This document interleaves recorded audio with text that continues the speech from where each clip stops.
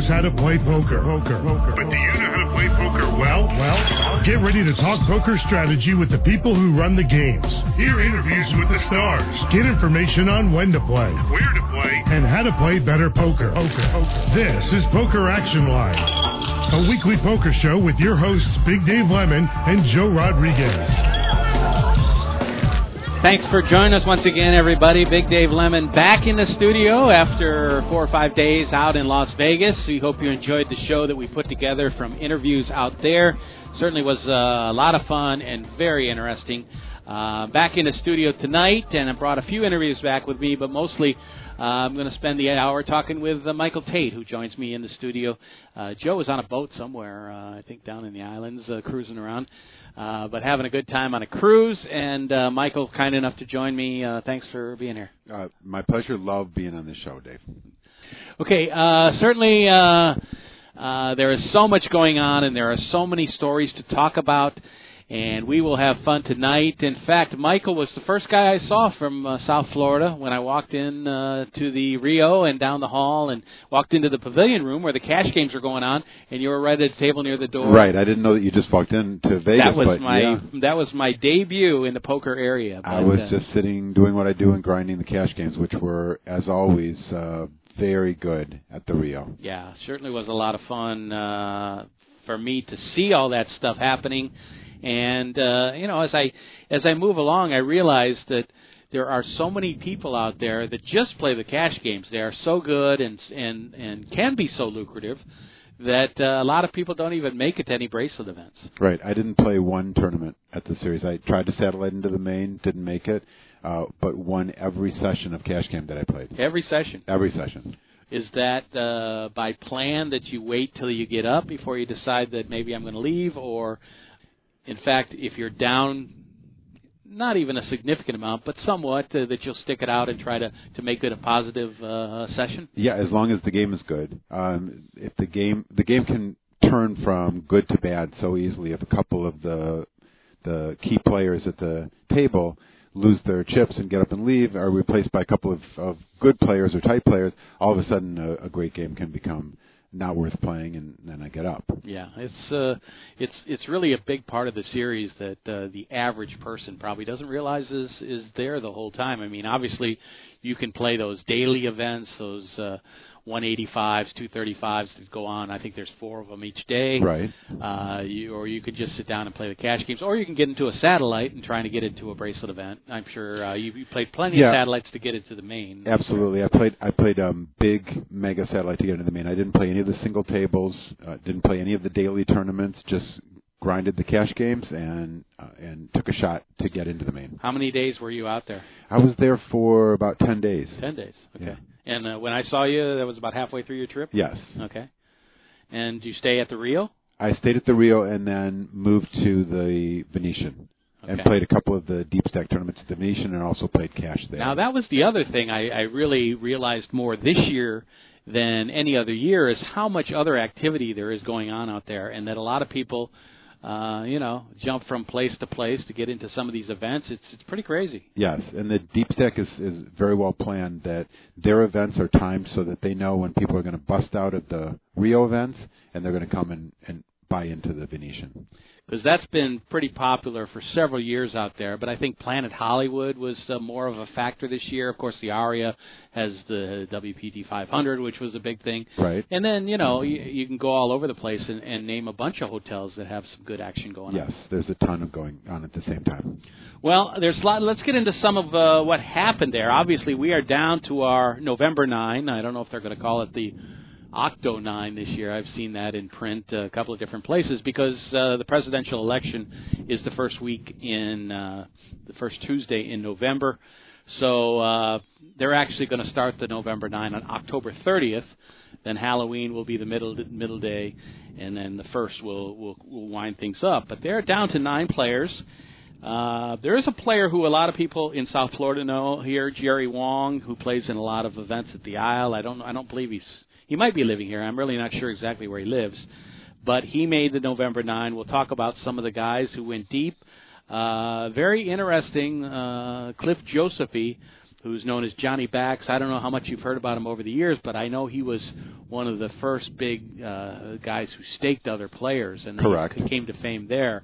He's the chip leader, and we'll talk about some of what happened there, but with all the big names, you kind of would hope that maybe, last year we had Negreanu finishing 11th, and it brought a lot of excitement to all the television shows. We didn't quite see a lot of that this year, but there were big names into the final couple hundred, and everybody has their little favorites that they might be cheering for. Jason Mercier had that tremendous series this year with 2 bracelets. Didn't get the third, but we had him on the show last week via tape. And basically he kind of led on that wasn't even his only bracelet side bet, and that he had several where he would win if he won 2, and then he had some where if he won 1. So I think he came out on the positive end. Oh yeah, he made a lot of money in the side bets. He found a wife out there. Yeah, that's great. Which is pretty cool. I think Natasha, who he proposed to out there, she's a very good poker player herself from the Tampa area. They've been going out for over a year, and he popped the ring right after she finished third in a bracelet event, won $348,000. Was, of course, disappointed, but he turned that around immediately by getting down on one knee and offering her the ring.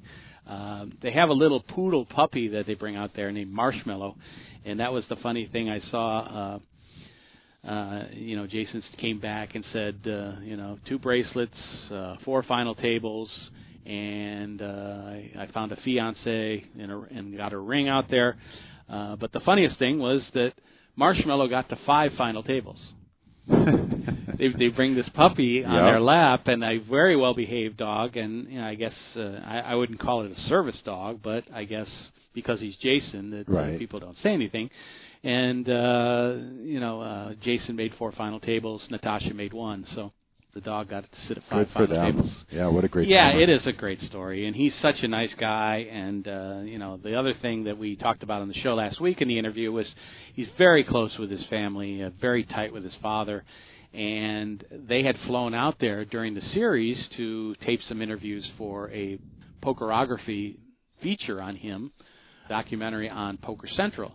So they were out there to do some interviews and that sort of thing, and his father was there for one of his rings, and was actually able to present the bracelet to him on stage the next day, which just is a fantastic story. When you played the cash games there, you were in the room where I think a lot of the bracelets were given out, if I'm not mistaken, if that was the right room, but there were some great, interesting stories. I talked with the tag team champions last week on the show, Ryan Fee and Doug Polk, and that was a huge success. That was something that hadn't been done at the World Series since 1983 or 2, and back then it was like a mixed doubles where there had to be a man and a woman. But this year you could play anywhere between 2 and 4 players on the team.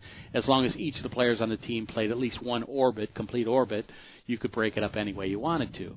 And Polk was actually playing in a big event toward the final table, and Sophie played most of it, but Polk played some big hands, and it was kind of interesting. But the main thing that came out of that was that everybody had a blast, and it's kind of a cool concept. I think that's a fun event. I'm sure that they'll keep it for next year, and they made it a low buy-in so that a lot of people could participate. Exactly. The interesting teams that made it part of the interest for the outside fan. I mean, you had the Mizrachi brothers played together. Mm-hmm. All 4 played on the team. And actually, in the main event, all 4 guys went to day 2. Donnie was the first one knocked out, and eventually they all were eliminated. Michael had the chip lead, I think, on day 4 or 5, and was challenging deep, but then, as he is prone to do, go crazy and play a lot of hands, and eventually he got caught and knocked out. But that was one of the teams. Jonathan Little, who's currently on the cover of the new Card Player magazine, and we've talked to, is really blowing up as far as his teaching career. In addition to his playing career, he played with his parents, so the team was Little. Yeah, which I thought was cool. It's great that some big names came out, and that makes it exciting for everybody else to come and play. Certainly a lot of fun, and there's just so many aspects to it. You said you did stay at the Rio for a little bit. I didn't seem to hear as much complaining as I have in the past. Now, poker players are always prone to complain. Of course, the prices can be a little out of hand at times. It seems like, you're getting nickel and dime for everything, whether it's the $2.50 banana or, pretty much anything that you could bring up. But it is a money-making venture, and certainly it was ironic that the players thought there shouldn't be a rake in the main event, and they actually were going to file some sort of challenge to that. But I'm sure that that brought a big laugh out of the offices of the WSOP. One of the huge changes that I saw in Vegas this year was the lack of taxi cabs because everybody's using Uber or Lyft. Mm-hmm. And at the airport, it used to be a long line to wait for a cab, and now there's no line. Well, I did hear some complaints about that, to be honest with you. A lot of people found fault with some of the Uber drivers and preferred Lyft, which is the other competing company. But, I didn't really take any cabs or any rides anywhere because, I did stay at the Rio, and everything was right there for me. I did walk one day over to the Palms and participated in some stuff over there. But, it's off the Strip for people who don't know and know, that it's at the Rio. But it's pretty much detached from the Strip. It's not easy to get to the Strip. You have to go under this bridge and around this turn and this and that. It's not like you just, even though you can see the Strip from the hotel, it's not an easy walk. So if you want to go anywhere, if you want to play in another tournament at Planet Hollywood or somewhere else, you really got to take some kind of transportation over there. Right. You can walk to Caesars or Bellagio, but it's not a short walk. Yeah. Yeah. I mean, the walk to the Palms, which is basically right across the street, can be kind of a tough walk because it's uphill walking over there. Right. So it's not the easiest. Everything looks closer than it really is. The other thing that was really great was the Poker Players Alliance had a pretty good presence out there. I went to their seminar talking about what's happening in online poker, and I know you don't. Have you ever played online poker? Yes, I played a lot of online poker, but don't anymore. Okay, you played on Full Tilt? No, on Party Poker. Party Poker back in the early days of online poker. So, certainly a lot of us feel that it's very important for the game to bring that back, and there has been some strides made. Obviously, that there is online poker in Nevada and Delaware and New Jersey.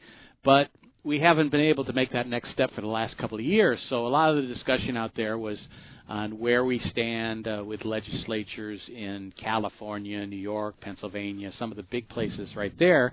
And basically the outlook for a lot of people that have been pushing for it for many years is that we're on the cusp, but we need that first domino to fall, and then things may break into line. Right. Well, it seems like it's any moment that it could happen. Let me ask you this. If it were available in Florida, would you go back and start playing online? I would definitely play some tournaments online. I don't know about playing cash games. It would depend on how much of a new audience was drawn to it. If there were a lot of people playing, there might be some good cash games.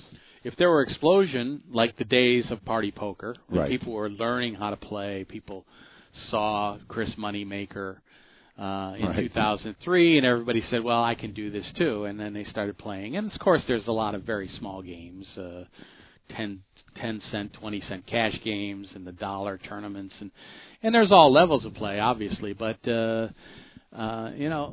a lot of people just learning, and for the experienced player, that can be a real bonanza. That can be good. But I would take some shots at some multi-table tournaments. It's much less likely that you're going to have people colluding against you in a multi-table tournament, and you could have some big paydays.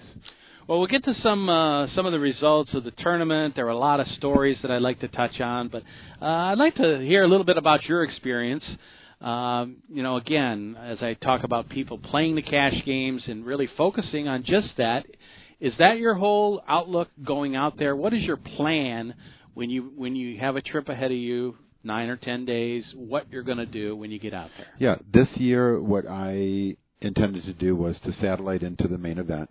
That was the only event I was going to play, and then play some deep stack events.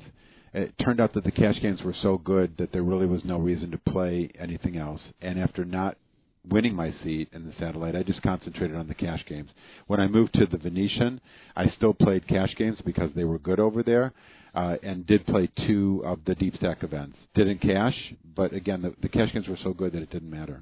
Now, are you talking, when you say deep stack, you're talking about the deep stack extravaganza, right, and the tournaments there, uh-huh. Or are you talking about deep stacks in general that you prefer playing in tournaments where you have 20,000 starting chips as opposed to 5,000? I do. I always look for the structure of the tournament first. I want a tournament where I have a lot of chips and slower levels, longer levels. Now, just because you get a bigger, larger chip stack, it seems like, that could be offset by the fact that people are making bigger bets. But it really doesn't quite work that way. It is a structure where you have a lot of time. You can make a few mistakes, and, you can take your time before you're really going all in. It would only be offset by them skipping levels. If they're not doing that and they're doing a real structure, in the way that I play, it's much more beneficial for me to have a deep stack, longer levels. Like you said, it's forgiving. You could get away from a hand where you've got kings or queens, and you end up avoiding running into aces. Where with a lot of the World Series events, and you have maybe 5,000 chips to start, you're probably going to get all your chips in the middle. So for someone who has the patience and discipline to play a longer event, that's a better structure. Now, what kind of games do you play? Do you play 2-5 mainly? I was playing 2-5, 5-10, whichever was the softest table that I. And how do you know that? I sign up for both. As soon as I get to a table, I figure it out pretty quickly, and I'll either put in for a table change, or I'll wait to get called for one of the other games. Now, how hard is it to change tables? Easy. Yeah. Yeah. And how long does it take you to realize? Is it basically 1 or 2 players that you're maybe trying to avoid? Do you know anybody where you sit down and said, I played that guy before, he's a fish, I'm going to try to grab his table, and that sort of thing? It's a combination of that. I know some of the people. I'll look at the chip stack on the table. I want a game where there's a lot of chips in play, and the chips are in front of the right people. I also want a game where the game is jovial and people are having a good time, right, and gambling it up. That's hard to find, right? Isn't? Well, is it not during the World Series at the Rio. Okay. Down here in South Florida, it's probably impossible. But at the Rio, you have games where people just want to come out there and have fun. They've got chips in front of them, and they're throwing a party. Now, as you talk to people, get to know them, have you made friends out there of people that you played at the table and maybe stayed in touch with them over the years, or is that kind of too bizarre? No, I don't really stay in touch with people and I'm not out there really to make friends, but I do have people who will say to me, how's everything in Florida? And they've played cash with me here in Florida, and they remember, and I'm happy to have associations like that. But no, I'm not really looking for friends when I go out there. As far as people you say having a good time, did you see more of that this year? You've obviously been out several years to play in those games. Did the tone and the nature of the games change over the past few years, where you've seen a lot of people that are more intent on social interaction and having fun? I've saw people this year who had played very little cash and very little tournaments who were in events. I thought it was great. I thought there was a big mix, and of course there were grinders and pros out there, but there were a lot of people who were just there to play in the World Series. Now, what is your schedule out there? Do you want to have some nightlife, some new restaurant experiences, some shows and that sort of thing, or are you concentrating on business of poker and that's it? Mostly poker. I did go to one show, and I always eat good food, but I'm really there just to capitalize on the poker. And the good food is going on the Strip and finding some places, some big-name restaurants that obviously you got, Wolfgang Puck and Guy Fieri and Emerald and places like that are always out there where the big stars of cooking and, all sorts of the food and restaurant business are around. Or, do you have like little out-of-the-way places maybe that you found in the past that you'd like to concentrate on? I look for new places. I talk to people and see if there's a place that's off the Strip that's really good food. And then I love the buffet at the Bellagio. Anybody you want to plug? No. Restaurant? The Bellagio buffet is really great. Okay. Yeah. Never had that. How's the one at the Rio? It's okay. Yeah. Yeah. Okay. I did get to Guy Fieri's restaurant. I mentioned it on the show last week, and I enjoyed that. I sat at the bar and had some stuff, but it was a lot of fun.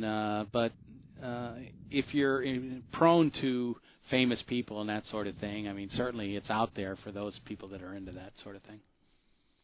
Never been. Yeah.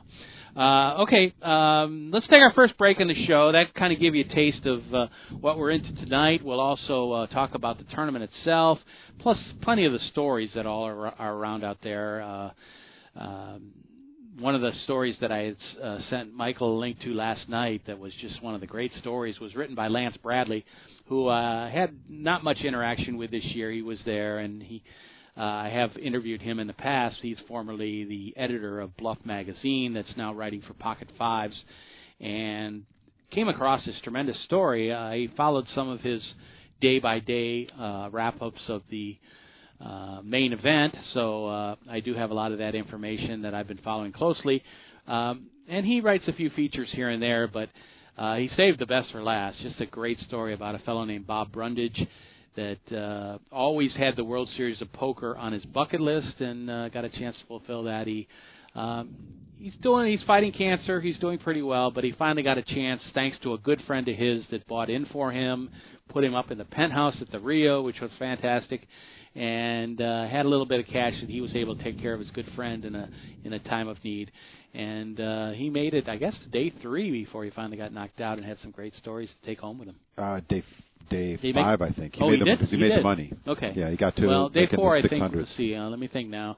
The money was supposed to be achieved on Friday, which was I think day 4, and instead Thursday night it got done. So it was pretty early. I think it was like day 3. The end of day 3 was when they actually reached the money. So right. I'll look back at the story and we'll confirm that. But just a great story. The friend who put him in actually played in the main event too, so it kind of fulfilled his bucket list as well, although he didn't do quite as well. But I think it's a must-read article. Yeah, it's fantastic, and we'll give you the information on that when we get back. Also, some other stuff just to tease a little bit, the appearance of Jesus Ferguson and Howard Lederer, which affected a lot of people. Great other little stories that are involved. And then some people that we knew that did actually very well in the tournament. We'll talk about some of that, too, as we get back. But thanks for being with us, and we hope you'll stick around for more of the show. Michael Tate, a longtime professional player, has joined me on the past before, filled in for Joe when Joe has been out of town, and was kind enough to do so again. So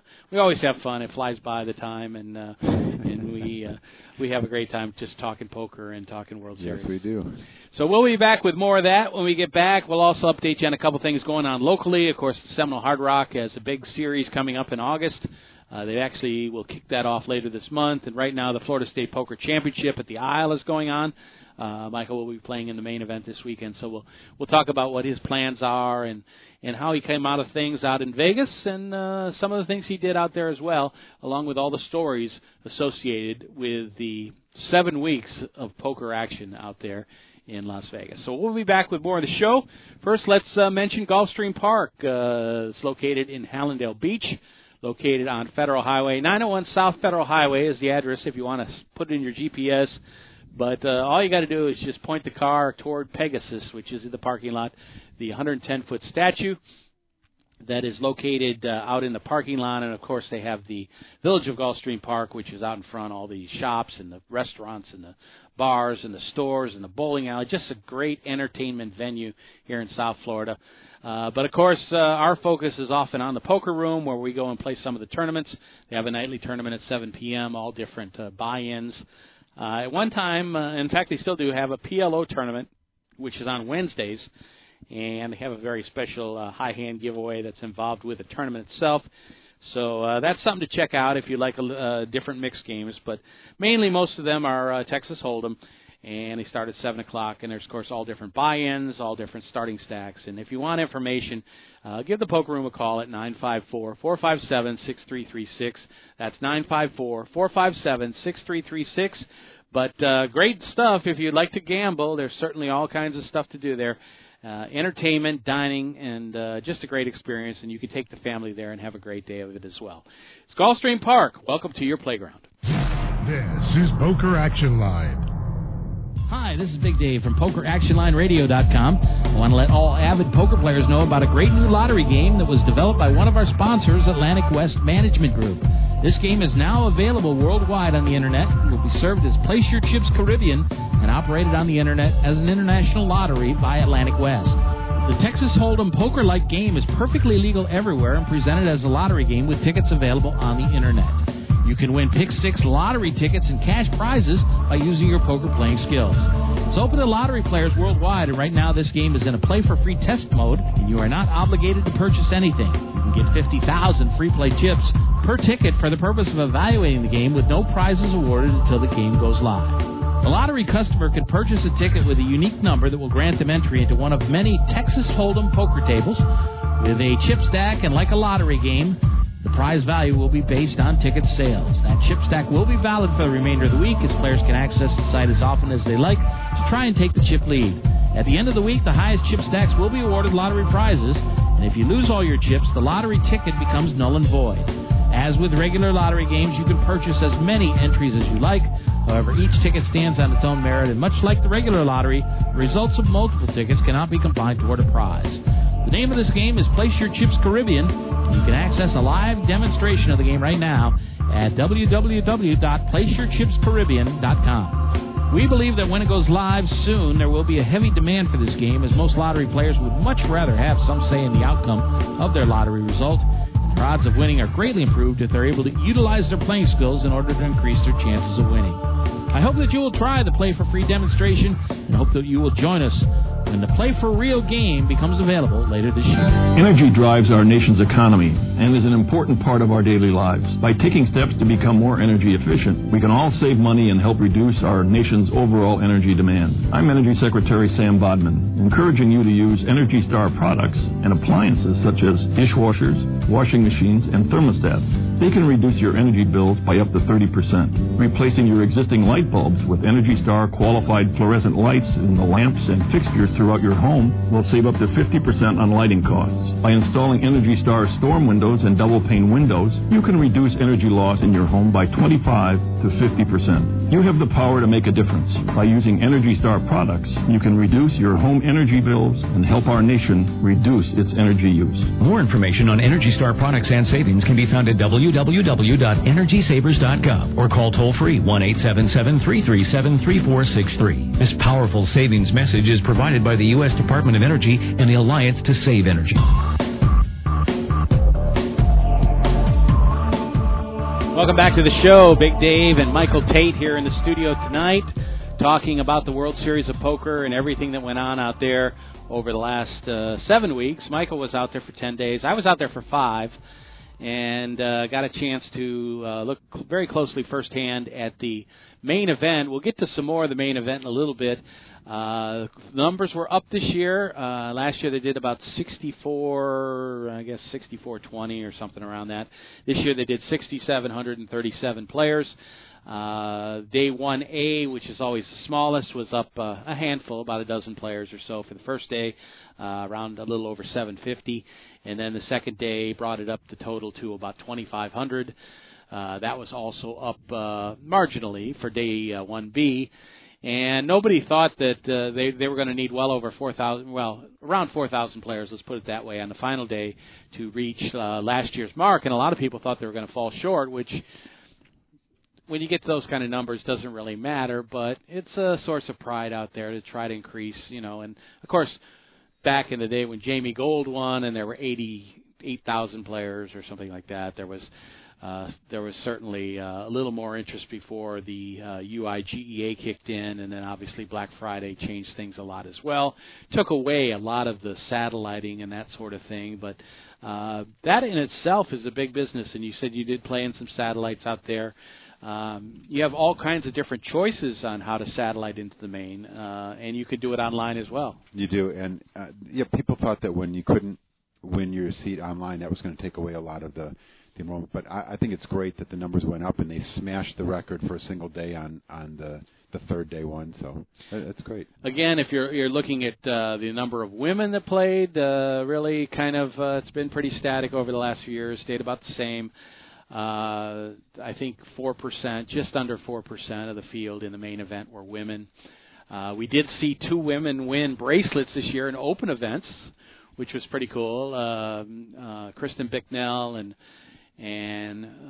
Saria Umarova won bracelets in the last week, which I didn't get too much chance to cover here on the show.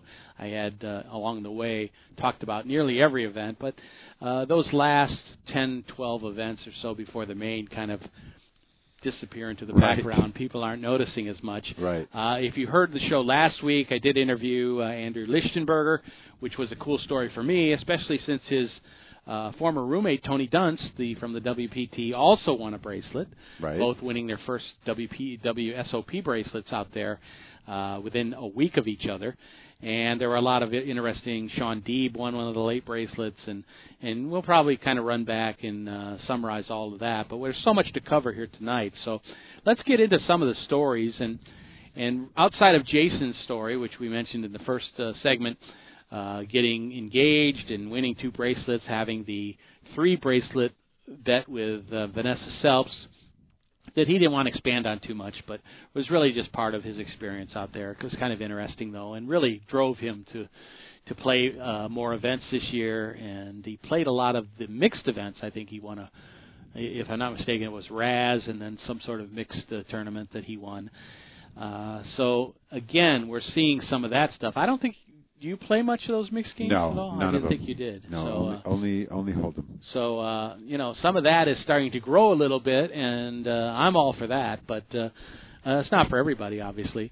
But besides Jason's story, one of the big stories was the appearance for the first time since Black Friday of Howard Lederer, the professor, and Chris Ferguson, Jesus Ferguson, who were co-owners of Full Tilt Poker. We're involved in the management of the company, and we're really kind of focused on as some of the major people who were responsible for the money not being available when people wanted to withdraw. The government came in and froze all the assets, and then everything was realized that there wasn't the money available to repay people. And first of all, the government, of course, forced the shutdown, and maybe because of some of the things they did, but they weren't the only ones. They stepped in and stopped Poker Stars and arrested some of those people in Ultimate Poker, and there was a big crackdown by the government, of course, on Black Friday 2011. And one of the big stories that came out of that was Daniel Anderson, who was in the Bet Raise Fold movie, as were Tony Dunst, and Andrew Lichtenberger was in that movie, and a fellow named, I guess his name was Martin Chapman, if I'm not mistaken. But to me, the best part of the story was Danielle, who was... by far. Yeah, who was, had a baby and was married, but made a great living playing online poker. And it was just the rug was pulled out from her just like that and changed things. Of course, she's probably harbored a lot of hate in her heart for... whoever was responsible, and there's probably people more responsible than Lederer and Ferguson, like Ray Bitar and some of the top people that managed some of the finances. But as far as a focus, a lot of people focused on those 2 guys. And this year, for the first time, they played in events out in Vegas, mainly because Lederer came out and issued an apology. For years, we didn't hear anything from either of those guys, and that was the problem for a lot of people, that they didn't stand up and take responsibility for their actions.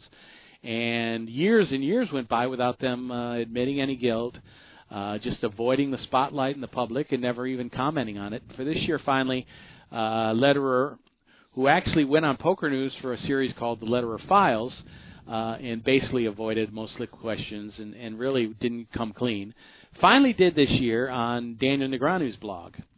And that kind of opened things up for maybe him to make a return. Jesus Ferguson was right behind, and both of them played in a lot of events. In fact, Chris Ferguson finished in the top 10 in the Player of the Year standings because he had like 10 cashes, and he had one final table where he finished 4th. But, a lot of people were very angry. You wondered if there was going to be some sort of physical confrontations with them, and I don't think there were anything like that. But one of the articles that we read about was Danielle Anderson was playing in the main event, and all of a sudden, day 2, Howard Lederer was moved to her table. And she knew she had to say something and did confront him verbally he said, "Why are you here? Don't you realize the kind of anguish you've caused in people's lives?" And it really was an interesting story, but you had to feel for her. Yeah, absolutely, and it just goes to show you how her table that was having a great time, everybody was laughing, having fun, and just like that, with the one person gone and Howard coming in, and nobody wanted to say anything, and the whole mood of the table changed. I think it's better for those two to just let everybody play poker and let them go do something else. But it seems like Chris is very happy to be the villain and loves the attention. He just thrived on it. Yeah, I mean, people asked him. Plenty of reporters have given him many opportunities to explain himself. What he's thought and reacted to over the years, and basically he just blew them all off and said, "I'm here to play poker. I'm not going to talk about that." And I saw him many times out there. He seemed to be enjoying himself, as you say. Whether it's the black hat and the beard and long hair, whether it's he feels like he fits into a role or something. But certainly he acted like none of it was his fault, and none of it really affected his life much. But I'm sure that both those guys have paid the price over the years. Well, that's what he's acting like that, and he's I don't see him not playing because people were upset about it. I don't think he cares. Yeah. It's funny because in that story they talk about a lady that was at the table with Danielle that only played because her husband wanted her to. He put her in for the tournament, and I can really relate to this, but that after several hours she was like, had enough, She was like, she wanted to just distribute her chip stack to everybody else at the table and get up and leave, and of course they said you can't do that. So she tried to lose some hands and ended up doubling up a couple times, which is the way poker goes. Right. And, Danielle got a big kick out of that, and for her to eventually leave and then have Howard Lederer come into her place is really kind of pretty sad. I mean, it's pretty rough on her. She's not only been through a lot personally with her family and financially and stuff, but to have to deal with that is certainly going to affect your game. Absolutely. Yeah, she actually had to leave and go outside and take a walk. Yeah, she felt physically ill. In fact, she says, she said to him, "I'm actually sick to my stomach right now because you're here." And he responded and said, "Well, it does bother me." And when she pushed it and said, "Well, why are you here? People don't want you around. Why can't you just leave us alone?" And then there's no response after that. So kind of tough, but that happened fairly early in the event that those guys showed up and played a couple of events, and I think by the time we got to the main, it was kind of an old story. But just the luck of being at her table really kind of brought it to a head. Right. Some of the other stories we'll get to. Besides Jason, we had the fact that Greg Raymer made it fairly deep into the tournament. We always look at some of the previous champions, and you look at guys like Jerry Yang, Jamie Gold, maybe even a Peter Eastgate that really have never showed back up and done much since. So it makes you kind of wonder, is it a once-in-a-lifetime experience to make a deep run in the main event, or I guess it depends on how you play or who you are. But Raymer, who came back and had a deep run the year after he won, kind of has been around out there, and then the last couple of years he's done well on the Heartland Poker Tour and won some events. He's also been a fighter for online poker and worked closely with the PPA, the Poker Players Alliance, to kind of bring back online poker. I got a chance to talk with Greg, and unfortunately, that was one of my technical goofs where I did about an 11-minute interview with him, and I wanted to play it on the show, but I had left the recording on, and it was the first time using my phone to record these things. I usually have a other little portable recorder, and when I tried to trim the interview down and trim off the end, I actually trimmed off the front, so I ended up losing the That's too good bad. stuff. That's it was good shame. to see him make a good run. A good run again. Yeah. And it's funny, he was right next to Ryan Reese one day at the feature table, which I think we're going to see on the TV shows when they come around on day 4. They are sitting next to each other at the feature table, so that's pretty cool as well. But to get back to my question is really, what's it like for some of these guys? I guess when you're going through it, you realize this is my chance for the brass ring, and this is going to be something I need to make it work because I may never be back again. Absolutely. I think anybody who makes a deep run in the main is thinking that, and that's why it hurts so much when you get knocked out. If you're lucky enough to get to that point in the main, you want to get all the way because you may never be back there again. Have you felt that in your poker life at all, where you've made some deep runs, maybe some final tables, maybe won a couple things, and then you don't really play any different, but maybe a year and a half goes by, and you don't get that kind of success again for a while. Then all of a sudden, maybe you go through a hot run.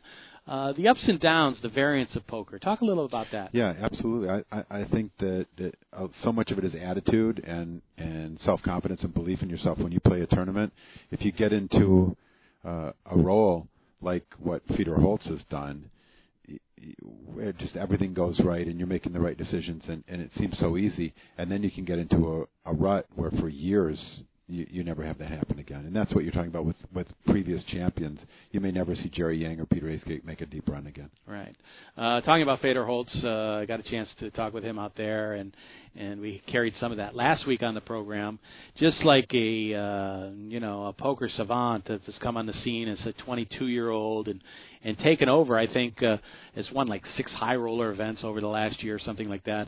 And he actually made an announcement during his bracelet event that he might walk away from the game, which is kind of shocking. I think he's really smart to do that. He's made many millions, like $18 million doing it. He's 22, and if I was 22 and had made $18 million in poker, the last thing that I would be doing is planning to play more poker. I would do anything else. He says, these events that people see me in on TV, and those are the fun. That's the fun part of it.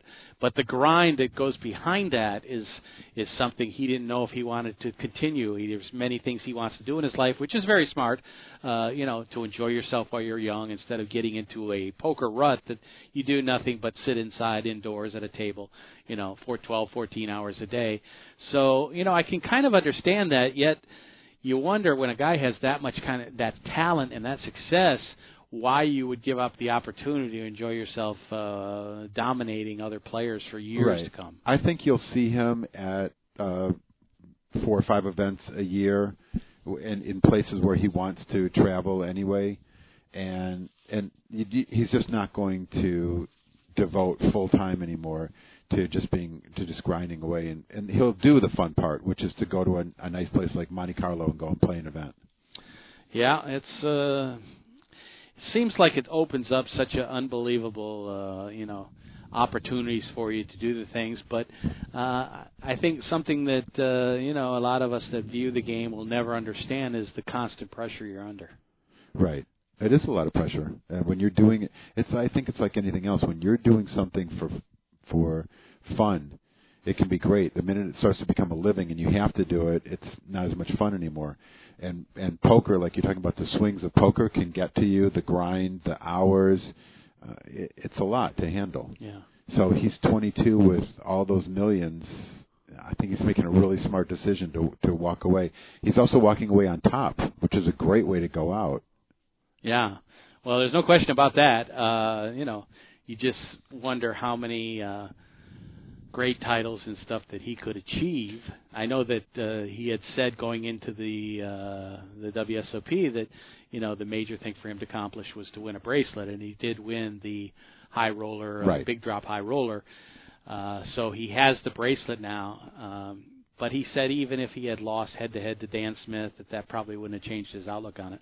Right. It's one thing if he wanted to become the all-time leading money winner in poker or some other title that he was looking for, but I think that he's done what he wants to do enough that he can go do something else now. Yeah. It's pretty amazing. Well, I want to talk about the tournament a little bit. We're coming up on a break here. Good time, Gio. Well, let's go ahead and take a break, and when we come back, we'll discuss the main event a little bit, and then we'll talk a little bit about some of the local stuff. There's just so much to talk about and so much to cover. We could sit here and do like 4 shows back to back and save them. I don't know. It's just unfortunate that 4 weeks from now, anything we talk about tonight would be so dated and out. And Certainly not current. But anyway, Gulfstream Park is a place that the whole family can go to. I mentioned it briefly in the last ad. But when you go to Gulfstream Park, there's so many different things to do. If you take a family for the day, there's certainly shopping for the wife. You can go get together for dinner. Dad can head out and bet on some horse racing or head over to play some poker in the poker room. Meanwhile, the kids, there's plenty of kids' places to hang out, and if you have like maybe an older daughter to watch them, maybe a slot player. There's just so many different combinations of things you can do at Gulfstream Park. It's very easy to get to off Federal Highway and Hallandale Beach Boulevard. It's east of I-95 and just west of the beaches over there in Hallandale. Very easy to get to from Dade County, coming down from Palm Beach and the east coast of Florida. It's a very easy drive and a very easy trip to get there. We recommend that you give it a try. And, of course, the place is beautiful. If you walk out by the track and the palm trees and the condos out in the background of Aventura, and it's just a very special place. And if you haven't had a chance to experience it, we certainly invite you to do so. If you haven't been there for a while, we invite you to head back. They have plenty of different slot tournaments and promotions going on in the casino. They have the poker room action. Really have some really great games there. I don't know how much you play there cash game-wise. I know you play at some other places as well. But supposedly they have a really nice 10-25 Omaha game, which they have a big Omaha crazy. Game, yes. So a lot of people point to that. And, you have your mix of players there. You have your regulars. You have your fish. You have your sharks. So, again, like out at the World Series of Poker, you can really kind of look around and try to find the right game that fits what you're looking to do. Of course, the racing goes on Wednesdays through Sundays. And throughout the summer now, it's a full schedule of great racing. Of course, the winter season is when they have all the big stakes races, the top jockeys, the top trainers, the top horses that come in from all over the country. But they still have a great set of races throughout the summer, and occasionally they'll have some stake races and bring some competitions in with other horses from California and that sort of thing. So you can always check the schedule. It's located at 901 South Federal Highway, and the phone number, we give you the poker room phone number because we figure if you're listening to this show, that's what you're going to be most interested in, and it's 954-457-6336, 954-457-6336. Tell them that Big Dave sent you over. It's Gulfstream Park. Welcome to your playground. This is Poker Action Line. Hi, this is Big Dave from PokerActionLineRadio.com. I want to let all avid poker players know about a great new lottery game that was developed by one of our sponsors, Atlantic West Management Group. This game is now available worldwide on the Internet and will be served as Place Your Chips Caribbean and operated on the Internet as an international lottery by Atlantic West. The Texas Hold'em poker-like game is perfectly legal everywhere and presented as a lottery game with tickets available on the Internet. You can win Pick 6 lottery tickets and cash prizes by using your poker playing skills. It's open to lottery players worldwide, and right now this game is in a play-for-free test mode, and you are not obligated to purchase anything. You can get 50,000 free play chips per ticket for the purpose of evaluating the game with no prizes awarded until the game goes live. The lottery customer can purchase a ticket with a unique number that will grant them entry into one of many Texas Hold'em poker tables with a chip stack, and like a lottery game, the prize value will be based on ticket sales. That chip stack will be valid for the remainder of the week as players can access the site as often as they like to try and take the chip lead. At the end of the week, the highest chip stacks will be awarded lottery prizes, and if you lose all your chips, the lottery ticket becomes null and void. As with regular lottery games, you can purchase as many entries as you like. However, each ticket stands on its own merit, and much like the regular lottery, the results of multiple tickets cannot be combined toward a prize. The name of this game is Place Your Chips Caribbean. You can access a live demonstration of the game right now at www.placeyourchipscaribbean.com. We believe that when it goes live soon, there will be a heavy demand for this game, as most lottery players would much rather have some say in the outcome of their lottery result. Their odds of winning are greatly improved if they're able to utilize their playing skills in order to increase their chances of winning. I hope that you will try the Play for Free demonstration and hope that you will join us when the Play for Real game becomes available later this year. WFO Radio NHRA Nitro is all about the NHRA Full Throttle Drag Racing Series. Join Joe at 7 p.m. Eastern each Tuesday night for the first edition of NHRA Nitro, featuring the NHRA's Alan Reinhart, Race winners stop by to talk about bringing home the Wally. Every Tuesday night following NHRA national events. NHRA Nitro is available on demand anytime on the WFO radio application and at WFOradio.com.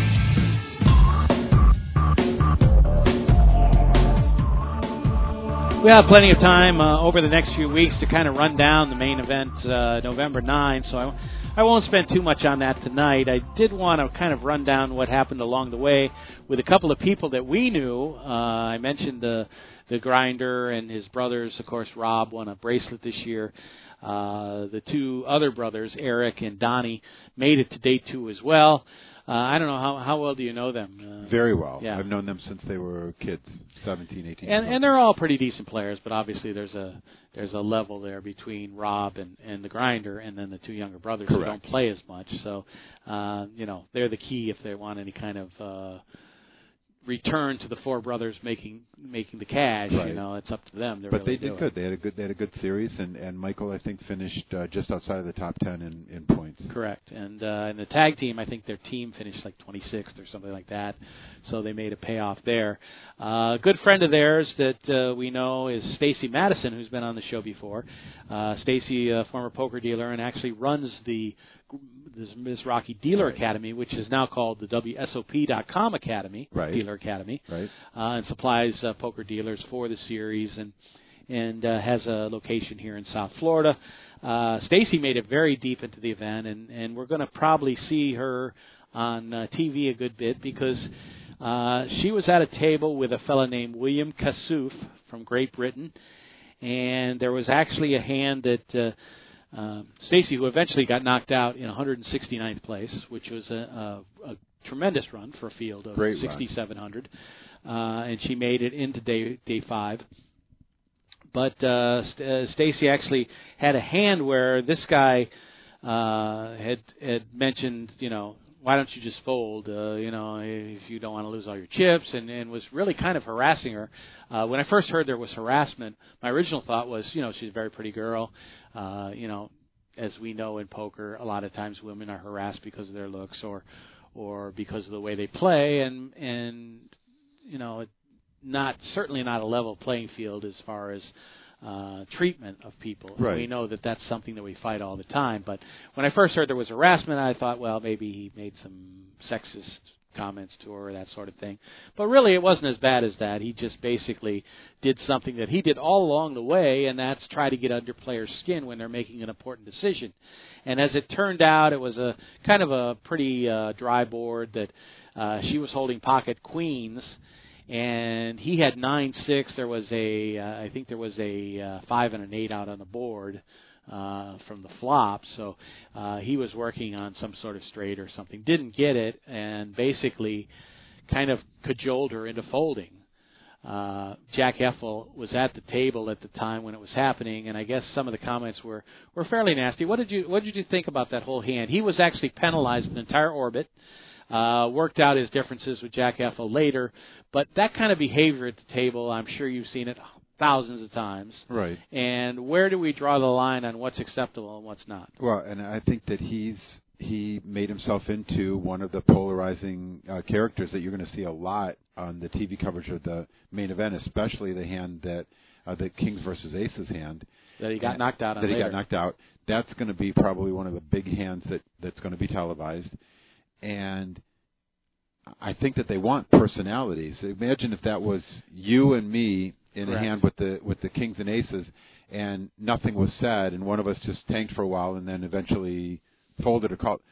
There's nothing for the audience, but right. But he absolutely made a big show with the Stacy hand, telling her all the cameras are here. You don't want to get knocked out in front of all these cameras, and made it sound like he was trying to talk her into folding, which would suggest that she should call. And since poker players are always trying to do the opposite, she ended up making a lay down on a hand that probably was the right thing for her to figure out to do. But he showed the bluff, and that's just horrible. She's got to be crushed by that. Yeah, and I guess because Jack saw it transpired, was it deserving of a penalty and sitting out in orbit? Yeah, I think that's a one-round penalty, what he did. And at that point of the tournament, we're talking with a couple hundred people left.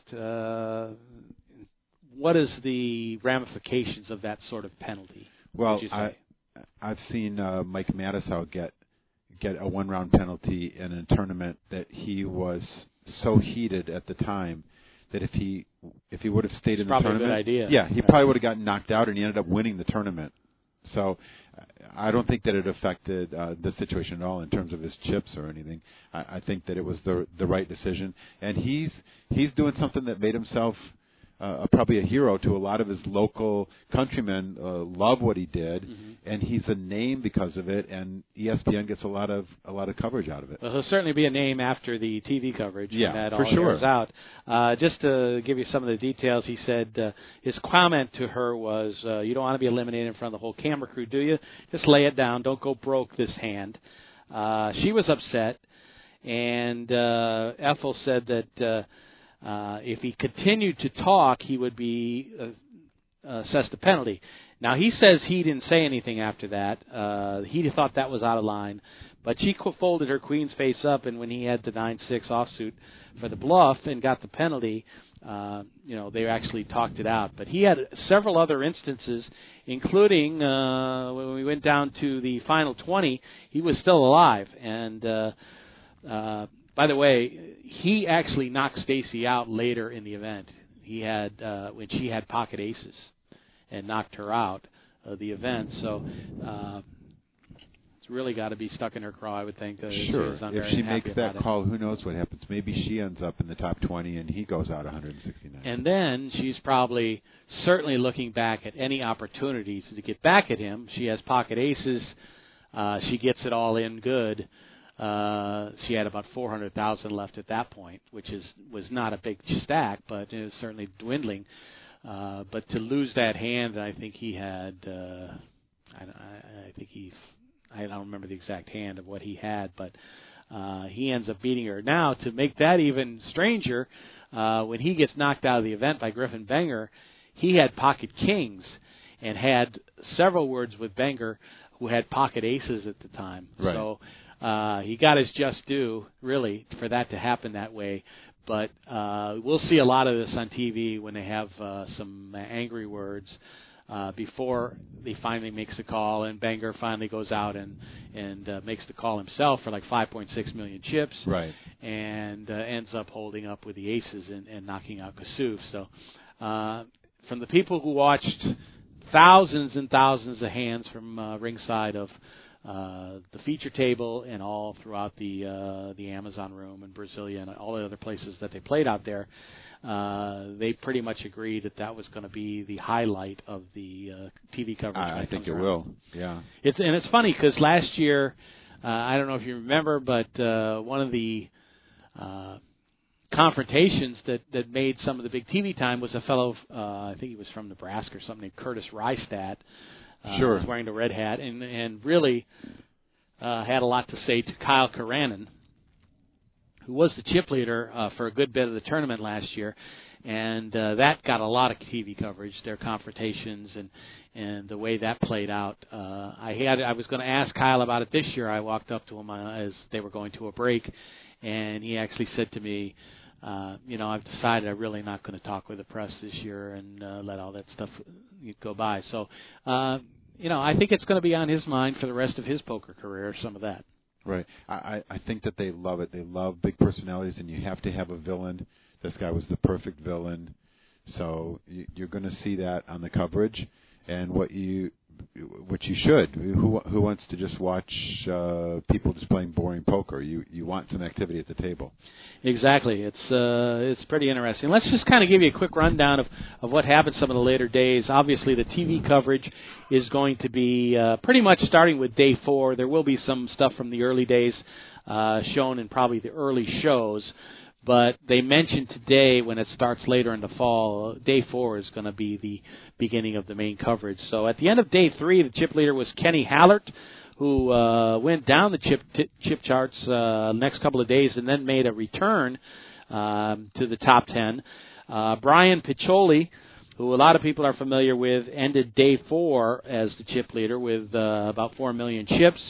Melanie Wiesner had a big lead. Dan Coleman, the former One-Drop, a big one for One-Drop winner, and who won a big tournament here at the Seminole Hard Rock Poker Open. I don't think it was last year. I think it was the year before.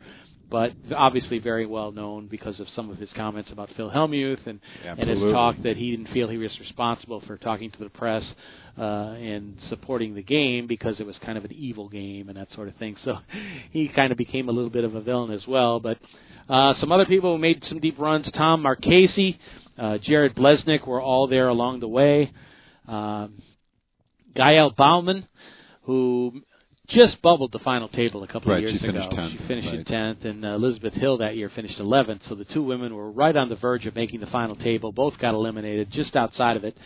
But Bauman came back, and she ends up finishing, I think, in 11th place this year. So, if I'm not mistaken. But she made a very deep run and eventually got knocked out. But Brian Piccioli was the leader after day 4. A player who I mentioned earlier, Jerry Wong, who plays a lot here in South Florida.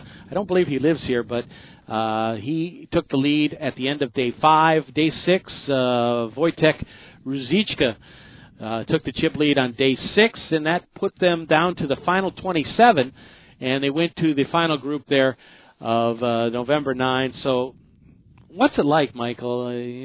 Obviously you've never been there to that kind of a magnitude of an event. Right. But when you start getting close, you've gone through the money bubble, which is a whole other story about how people react and play to that. And you could take advantage of that, obviously, when people are playing very tight and folding really good hands if you put enough pressure on them. So that's one thing, but when it gets down to the last couple of spots there, Carlos Mortensen was on the bubble a couple of years ago, and several big names. What kind of pressure is that like when you get down to about 15 players, and you know that the difference between making $1 million and maybe making $200,000, and all the accolade and the possibilities that go with the November 9 are sitting there just just out of your reach that you might be able to get. How do you deal with that? Yeah, that's a very tough spot in any tournament, especially because when you get close to the final table, you're going to start playing 6-handed at one table and 5-handed at the other. The blinds are coming around very fast, and you're trying to either survive or accumulate chips, and it's a high-pressure situation. There's a huge difference between going out 15th, as I've done before, and making the final table. I think you have to get over that hump. You have to be very tough, disciplined, and patient at that point, and really make your moves count. And once you get over that hump, that's another hump, just like the money bubble. So as you're leveling up in the tournament and the money keeps going up, you just have to be very aware of what everybody has at the table, what their stack sizes are, what they're doing with their cards. Are they just folding, trying to get to the next spot? And you have to really make your moves carefully. In your opinion, and obviously everybody's different, but in your opinion, for yourself personally, what's the most important thing? Is it the money? The huge money jumps where you can make so much more money if you just sit there long enough to see another player knocked out and move up the charts a little bit? Is it reaching the final table and the fun and the acclaim that goes along with that, and the fame that you're going to be interviewed by people right and left, and make a name for yourself that maybe you can turn into even more money down the line? Or is it trying to avoid the embarrassment of maybe making a mistake in front of the entire poker world that everybody's going to see in a few months? Yeah, I think that in the World Series, it's all about making the final 9. And what that does for you in the future is different for everybody, but it opens up a tremendous amount of doors. Yeah, it's pretty amazing. Let's take a look at the November 9. We'll run it down for you, obviously, over the next few weeks. We'll try to get some interviews with some of these guys and take a look at what they've done in the past. The chip leader is Cliff Josephy, known as Johnny Backs. And he backed Joe Cotta a few years ago. A lot of people didn't realize that, but he was one of his backers.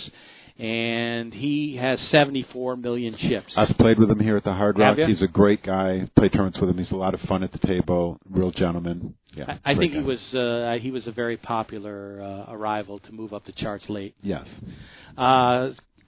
Qui Win is a Las Vegas resident, 39 years old, a poker pro, has just $9,000 in WSOP earnings going in this year, which is obviously less than it cost him to buy into the tournament this year. He is second in chips with $67 million, a total unknown that has pie in the sky there. And has good for him. Great story. Gordon Valle is third in chips with $49 million, 27 years old, from San Francisco. Has plenty of WSOP cashes, 26 in all, worth about $600,000, and finished second in a tournament in 2014 at the WSOP. But this is his first time cashing in the main. He played in 21 gold bracelet events this year, cashed in 8 of them, so he had a good season. And he is third in chips now with $49 million.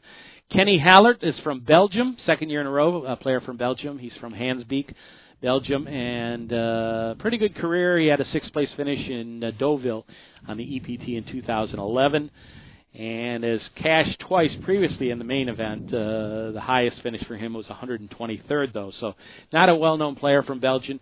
But he is fourth in chips with $43 million. Michael Ruane from New Jersey, Hoboken, New Jersey, 28 years old. Another guy with just a handful of cashes, just $24,000 in lifetime WSOP earnings from 3 previous cashes. He is fifth in chips with $31 million. Votek Ruzička, $27 million. He's sixth in chips. He is from Prague, Czech Republic. And he follows in the footsteps of Martin Stashko, who made that final 2 back in 2011. And he is, again, sixth with $27 million.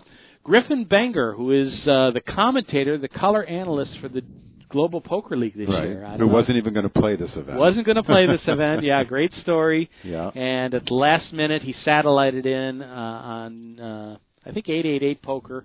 With a $1,000 satellite. Right. Got him in for the $10,000 buy-in.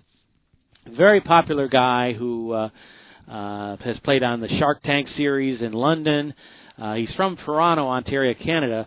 And he's also been a world champion in the computer game called Counter-Strike. So that's kind of an interesting thing, too, and was ranked as the #1 online poker player back in 2011.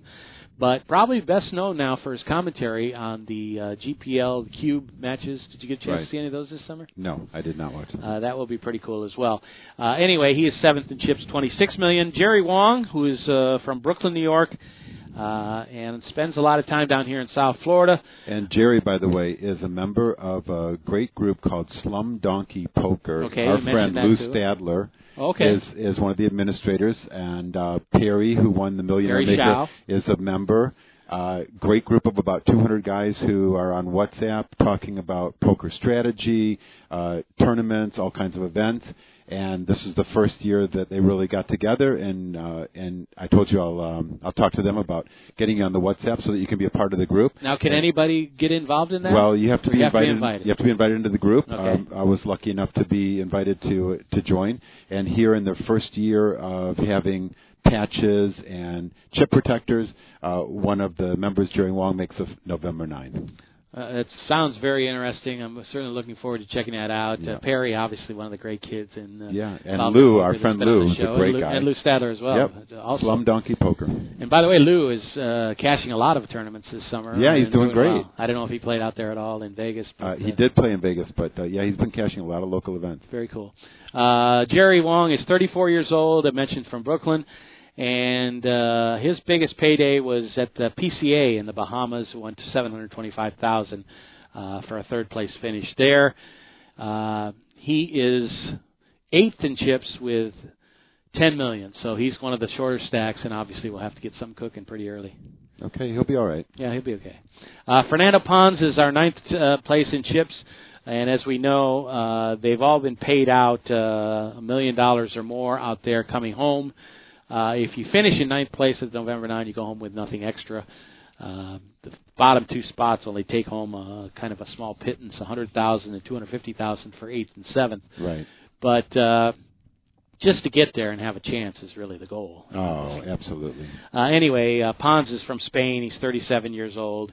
Never cashed previously at the WSOP. So, again, when we look back at these things, I mean, we've heard stories about people finding fault with beginners and making mistakes, but anybody can do it. We saw it at the Millionaire Maker this year with the fella from Arizona, the 29-year-old lawyer who had only played in 2 tournaments that cost more than $100 buy-in in his entire life. He had played in one SOP event, I think, for $1,000 or something. He goes and wins this tournament and wins $1.2 million. Great story. Just Amazing. Goes to show you anybody can win a tournament. Mitchell Towner from the Phoenix area. Anyway, first place will be, again, this will take place starting October 30th through November 1st. First place is $8 million. Second place, $4.65 million. And third is $3.4 million. And again, we're talking about 3 nights of coverage, and looking forward to that again. It's going to be fantastic. Yeah, it'll be a great event. They'll pick it up in level 35 with about a half hour left in that level. Antes of 75,000, blinds at 250,000, and 500K for the big blind. The coverage for the fall starts September 11th at 8:30 on ESPN2. They'll have 2-hour blocks each Sunday at 8:30 until the main event. So I talked with Lizzie Harrison last week. I don't know if you know Lizzie, but she worked with Ultimate Poker and has worked with Brian and Sandy at PPC. And she works on some of those features, a freelancer that works with Poker Productions. And that's the really enjoyable thing, is that they're able to spin all these stories, some of the things we talked about tonight, but even more heartwarming stories from week to week of players that make up the backbone of this game that we love. There's some other great stories also. I know we have a lot to talk about, but the winner of the Colossus, who was down to 1 anti-chip at the end of day 1, and came back and won the whole event for $1 million. That's a great story. Yeah, that's amazing. I'm sure they'll cover some of that stuff, but obviously the stuff that happened from day 4 on will be most of the focus throughout. Just a couple of numbers. Again, the 6,737 that played in the main event this year was the 5th largest in the 47-year history of the tournament. The average age was just over 40 years old. The oldest player was 95. The youngest was 19 days past his 21st birthday. And last woman standing, as I mentioned, was Gail Bauman. She finished in 102nd place. I think I said 11th. That was way off. But 102nd place for the last woman standing. Maria Ho made another great run this year. Our friend Stacy Madison as well. So great stuff. So that's going to do it for the show. So many other things we could talk about, and obviously we'll rehash some stuff with Joe next week. And Michael, thank you so much. Before I close the show, and we're running just a little bit long, but I do want to get some of the stuff in, and that is what your plans are. You've gone out there, you played the cash games. First of all, do you think that contributed to your knowledge and advancement in poker overall? I always learn something every time that I play, which is great. This trip was no different, and I'm using that to play the Isle tournament tomorrow, the main event, and then the main event at the Hard Rock next month, which I'm winning. I'm calling my shot right now. I'm telling you right now. You can play this tape in 4 weeks. We got it on. We'll announce it to the world. I'm winning the main event at the Hard Rock in August. Congratulations in advance. Okay, thank you. But just to tell you just a bit more about the main event, Florida State Poker Championships at the Isle Casino. That gets underway tomorrow, Thursday, July 21st, as we tape the show here on our regular Wednesday. Thursday, Friday, and Saturday, the 21st, 22nd, 23rd, starting at noon, a $500,000 guarantee in this event for a $1,500 buy-in. You're going to play in that. They'll come back for day 2 on Sunday and then finish up on Monday. Correct. So that is always a great event and will be a lot of fun. And then the Seminole Hard Rock kicks off on the 28th with some of their events. The main event starts on August 13th, and then the other Big 4 events the next couple of days, and then they'll finish with their final tables on August 16th. So that's something we're looking forward to as well, and we'll have some fun. But that's going to do it for tonight's program. Thank you for taking the time to come in. You're welcome. Thanks for having me. I always love appreciate being here. it. Gio, thank you as well. Great job on last week's show, which was a tremendous amount of work, and we certainly appreciate everything you do. Thanks for being with us. Hope you'll be back with us next week. We'll get to some of our interviews next week. Chris Moneymaker, Fatima Morera de Mello, several other people that we talked to out in Vegas. We're saving those for next week here on the program. Thanks for being with us, and so long till next week from Poker Action Line. The views and opinions of the hosts, guests, or callers are not necessarily those of the station, its owners, advertisers, or agencies.